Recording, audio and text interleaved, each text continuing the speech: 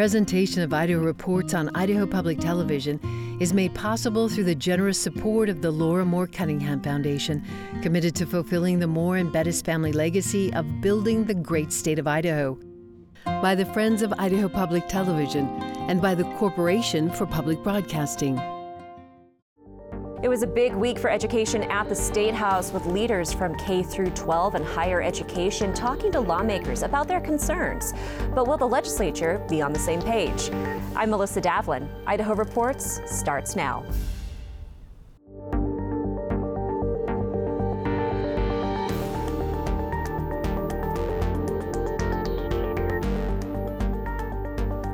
Hello and welcome to Idaho Reports. This week, we take a look at some of the heated debates around education funding and needs across the state, including challenges recruiting and retaining employees. Then, Idaho State University President Kevin Satterlee, College of Eastern Idaho President Rick Amon, and College of Western Idaho President Gordon Jones joined me to discuss challenges in higher education.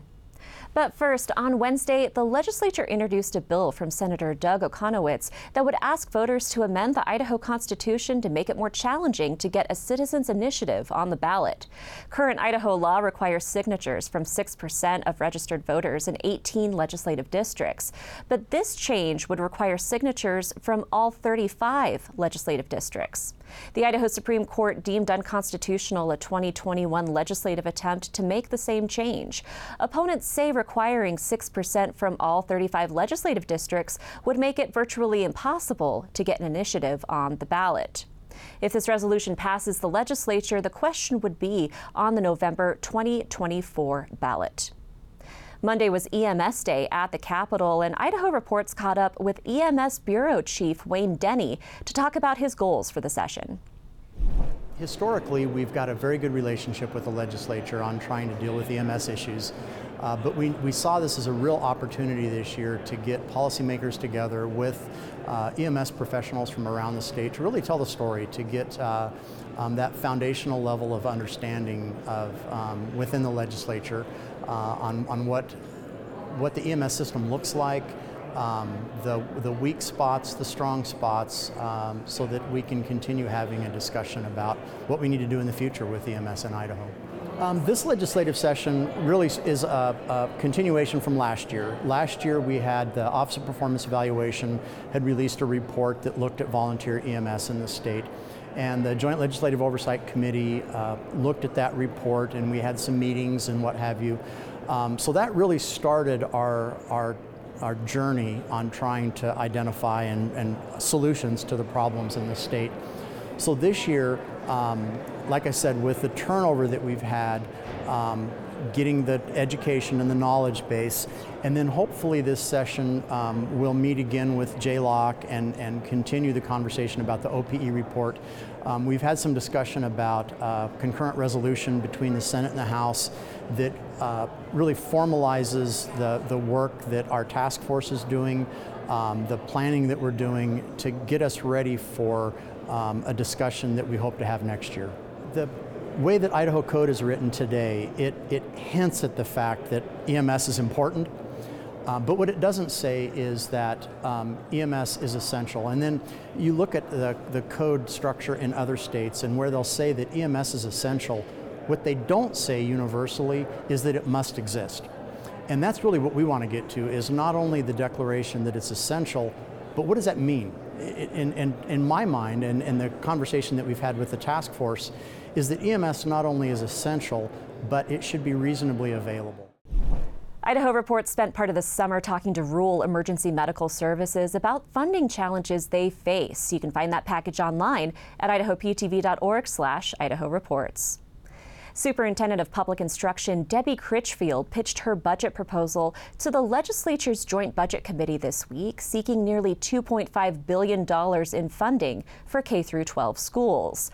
One of the smaller pieces of the proposal was Governor Brad Little's recommendation for 5% raises for classified employees, such as bus drivers, school cafeteria workers, tech employees, and paraprofessionals. During the fall semester, Idaho Reports talked to superintendents and teachers of the Moscow, Potlatch, and Kootenai school districts about their challenges recruiting and retaining these critical school district employees and the effect the shortages have on students. I would say it's become even more difficult to recruit our classified employees. A lot of them tend to be people who have already lived around here, people who have grown up in the school district themselves, right? For example, our catering staff, so our lunch ladies and whatnot, like have gone to the school and they've been in the district for 20, 30 plus years. Or people who are married to teachers, people who already do part-time as a bus driver or something like that. That's where we get a lot of our classified, our hourly staff to sort of help out. But we always need more support. We always need more paraprofessionals. We always need more special ed help, things like that. Our two main areas we're struggling with is our busing, with our bus drivers, as well as our paraprofessionals, the aides in the classroom. Those we're still missing quite a few, as well as knowing that, like in our bus drivers scenario, our average age is 70, and a lot of them are ready to stop driving. Currently, we normally run 6 to 7 bus routes because of the large area that we have to cover on county roads. We have consolidated some of our routes, which means kids will be on buses longer, which is not a good scenario, but we only have the personnel to do the 4 routes. So our 2 in-town bus routes we've had to cancel because of not having a driver to drive those routes. We have some kids that get picked up at 6:45 and are dropped off at a school by about 8. So over an hour that they're on the bus. There were some families we worked with to have them come to a different stop, or they would have had to be picked up at 6:30. So there are a couple families that we're gonna try to pay in lieu of for some mileage to get them to a closer stop so that our buses don't have to be on the road quite as long. We bus some of our students at the high school to other locations for PE because we don't really have an area for PE by that school. So we are going to probably have to cancel 1 PE class, which starts causing problems in itself. We have people like our transportation supervisor and our technology supervisor and our maintenance supervisor. Those folks are very much an integral part of making sure our district runs and that we have safe buildings, that we have technology that runs so that students can learn, and that our buses are ready to go every day as well. And those folks, we are not able to pay them as much as they could get paid just going out into the private industry, especially like our tech folks. They could make probably double or triple what they're making here. We've really tried hard in the past couple of years to increase their pay because their pay is not where we would like it, obviously. We're trying to compete with places even like McDonald's, Sonic, and so we tried to make sure that our classified employees get paid at least what they would make at an hourly job. I'm glad that the governor is fulfilling his campaign promises on education. That's huge. I love that. So continue the work because it's only getting started. That would be, I think, my message. Don't think that just a one-time thing, or I know the governor's proposal is longer than that, but just injecting money here and there is not enough. You need a long-term sustained goal, and I think that they're on the right track for sure. We sat down with Superintendent Debbie Critchfield after her budget presentation on Wednesday to ask about Governor Little's request for a 5% raise for classified employees and whether it would be enough to make up for the cost of living, rising housing costs, and housing shortages. It's number one. Folks that I talk to that want to stay in education or wish they could stay in education were it not for the economic challenges that come with that. You bring up another interesting point of this with the housing. Something else that I learned and have observed myself coming from a small rural community, many times it's not even that you can or can't afford a home, but the availability of a home, particularly as you get outside of the Treasure Valley and more of our urban areas around the state. Trying to connect a new young teacher, young family, or even someone who wants to move into the community because they like the culture that's there. Many times those individuals will say to the principal, to the superintendent, I'd love to come here, but I don't know where I'm going to live. You can catch our full interview with Superintendent of Public Instruction Debbie Critchfield, including her thoughts on potential school choice legislation, on this week's Idaho Reports podcast. You can find the Idaho Reports podcast on your favorite podcast platform. Also this week, leaders from Idaho's public four-year institutions and community colleges presented their budget requests to the Joint Budget Committee, focusing on their academic programs and facility needs. Some higher education institutions, particularly Boise State University and University of Idaho, fielded tough questions from lawmakers this week over diversity and inclusion programs. BSU President Marlene Tromp and UI President Scott Green defended their institutions and challenged some of the numbers lawmakers used to draw their conclusions about the university's expenditures. Unlike our sister institutions, our industry partners have explicitly told us that they expect our graduates to be able to work in the 21st century workforce, diverse environments, and we've heard this over and over again from businesses. That is a part of our workforce development preparation. As you may recall, the last legislative session, the University of Idaho reported that we asked the law firm of Hawley Troxell, the gold standard, really, for firms in Idaho to review our diversity and equity programming. And this was in response to House Bill 377 and allegations made by conflict entrepreneurs regarding the U of I's work in diversity and inclusion. That investigation found that after a thorough review, they were unable to substantiate any of the allegations made, and importantly, there were no findings of indoctrination as was being claimed. The Director of Black and African American Culture and Director of Diversity Inclusion Outreach for the College of Engineering are not funded with state appropriations. On Friday, I sat down with the presidents of three other higher education institutions, President Kevin Satterlee of Idaho State University, President Gordon Jones of College of Western Idaho, and President Rick Amon of College of Eastern Idaho. Thanks so much for joining us this week. I wanted to start by asking about facility upgrades. They're a big concern for especially the older campuses. President Satterlee, what are the consequences if these updates don't get funded? Well, on our campus, we have discovered that there's just aging infrastructure. And it's a combination of both aging infrastructure and updates that are needed in order to keep up with modern educational strategies and technologies.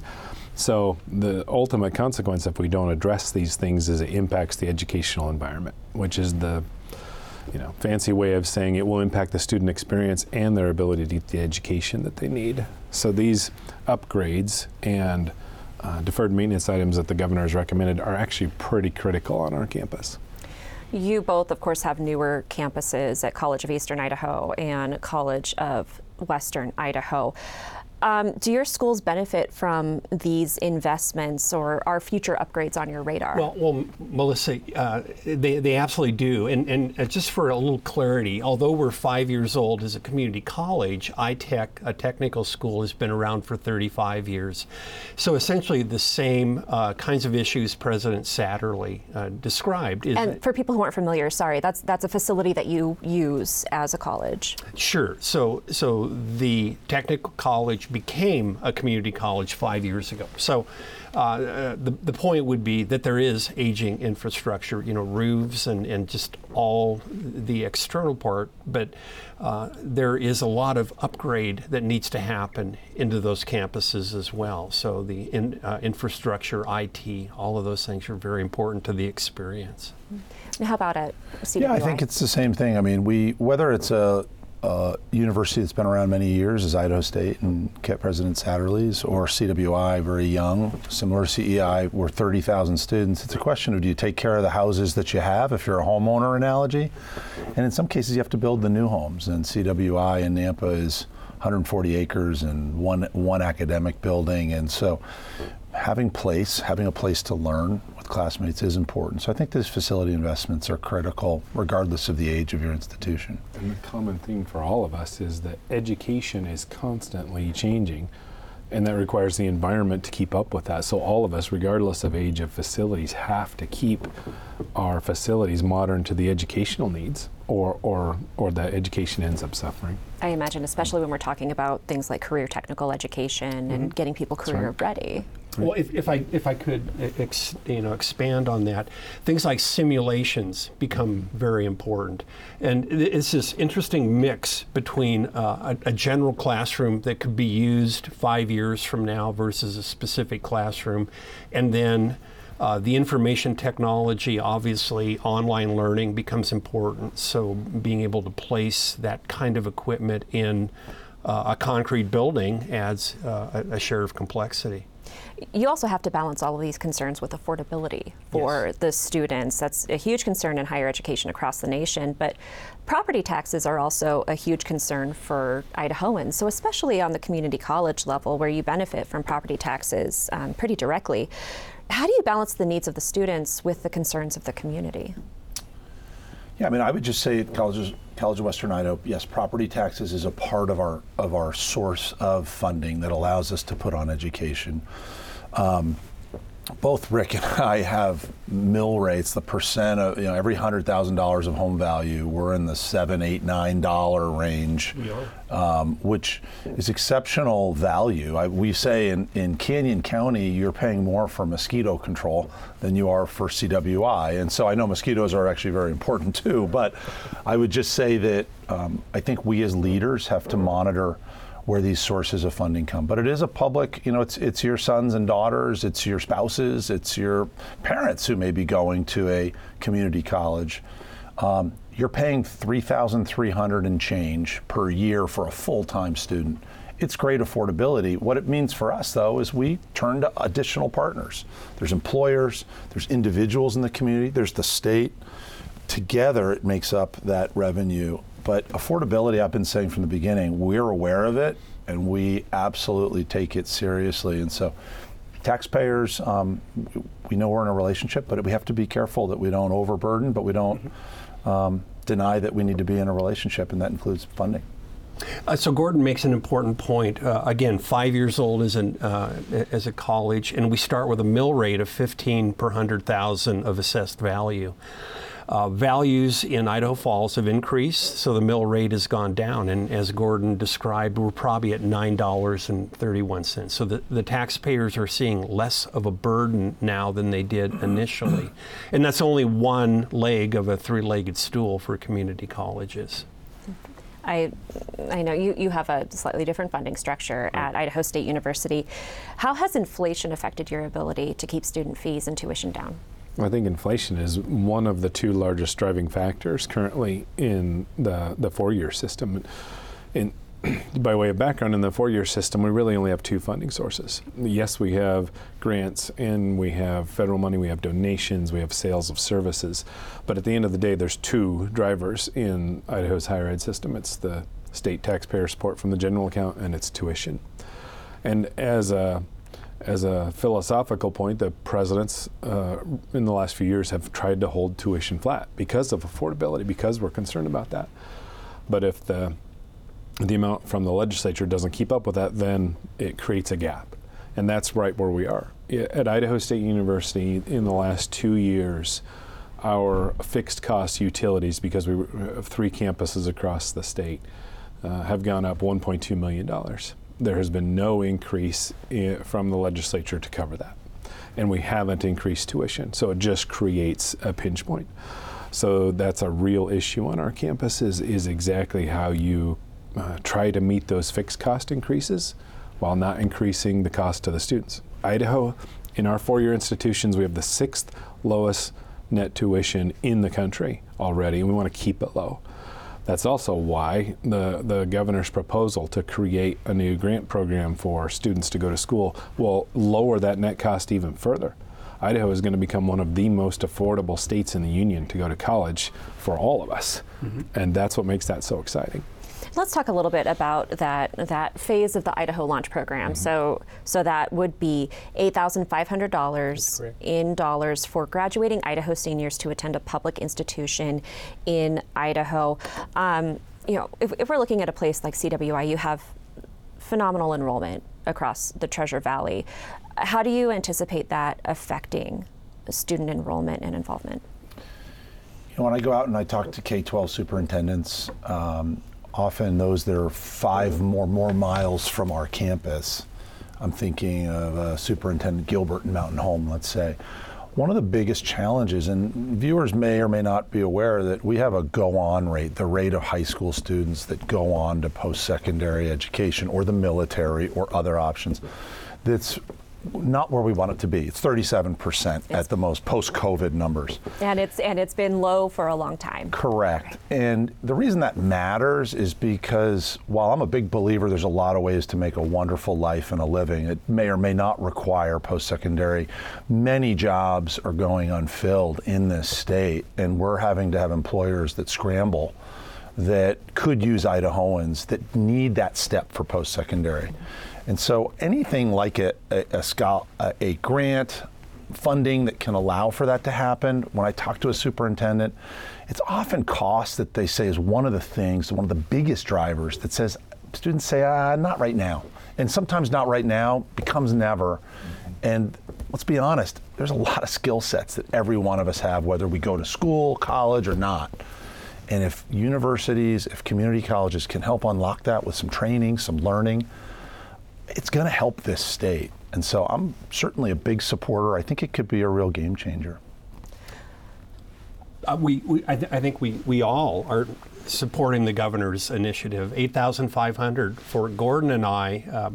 If you think about this, our annual tuition is about $3,300. So literally, a student could go to a community college virtually at no cost. And again, that's a big driver for this go-on. And then for Kevin or any of the university presidents in that realm, receiving a junior that is prepared to go into a baccalaureate program and having no debt is a significant advantage. And I think that's critical to understand too, is we're operating as a system. Right, we're working together. Idaho doesn't have a system in the structured way that other states do, but we do have one in the cooperation that we all have together. Our transfer numbers at Idaho State University are steadily increasing because of the relationships we are building, and that's exactly what we want.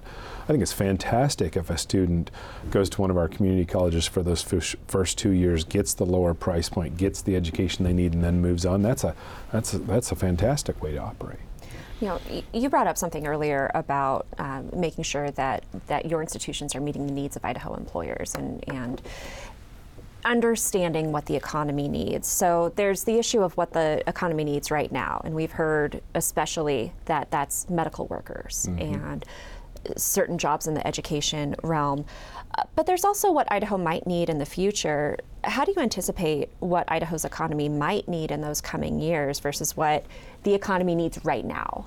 Well, that's where the concept of how we invest in the capacity building and invest in the research that we do on our campus is part of that. Part of what drives the technology that future employers need and drives the skill sets, drives the academic areas are the innovations that come out of higher education that develop these concepts and these ways of doing things, and then they get spun off into the private sector and turned into jobs.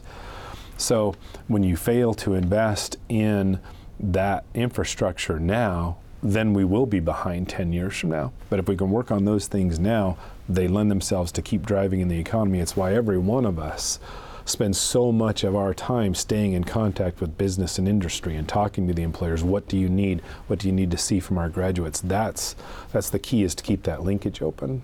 I think in particular, let's talk Eastern Idaho for a second, and both Kevin and I are both of our institutions support Idaho National Lab, and as you think about that, it is a world-class lab in the area of cybersecurity, in the area of small modular reactor, energy innovation technology. All of those kind of things are very important. We have to listen to our employers and build our programs. So sometimes we talk about the Wayne Gretzky model, right? We should skate to where the puck is going to be, and all of us attempt to look in the future and look at those family wage jobs that are going to emerge. I think the other thing I'd add is, look, we all recognize there's a tension between the needs of today and tomorrow. I think there are leaders, my colleagues, I certainly believe the same thing, which is that you can't bet on everything, right? Not everything that we anticipate 10 years from now is going to be there. So being in touch with employers is really important. I think we also realize as a state we can't do everything. We have to be choiceful. So I think the question as leaders we have to make is, what are those longer term ones, bets?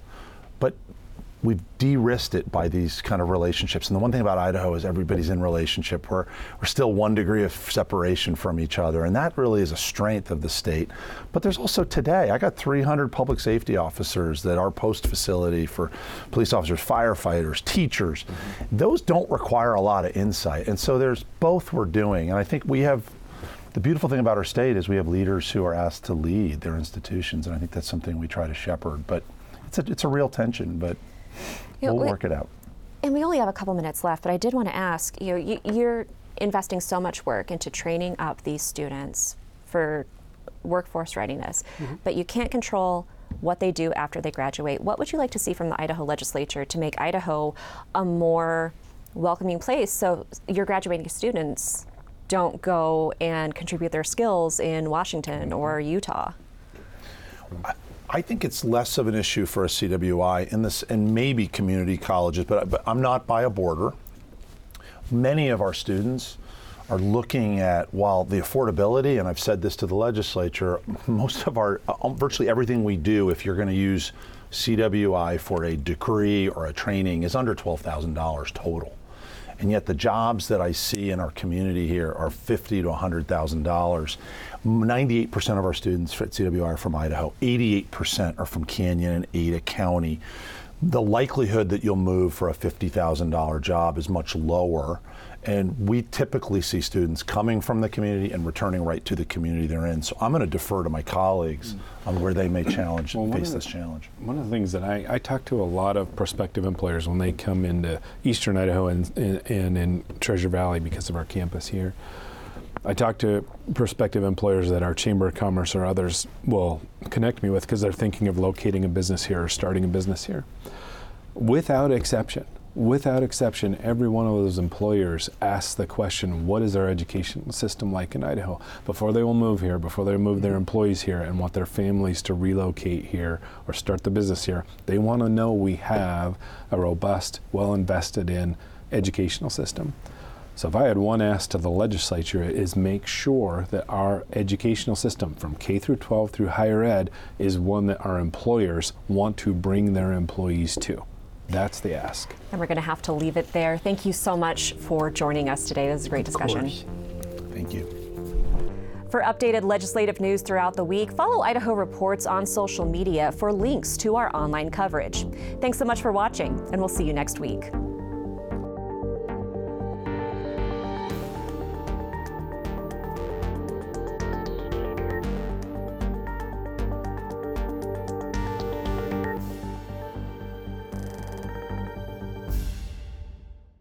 Presentation of Idaho Reports on Idaho Public Television is made possible through the generous support of the Laura Moore Cunningham Foundation, committed to fulfilling the Moore and Bettis family legacy of building the great state of Idaho.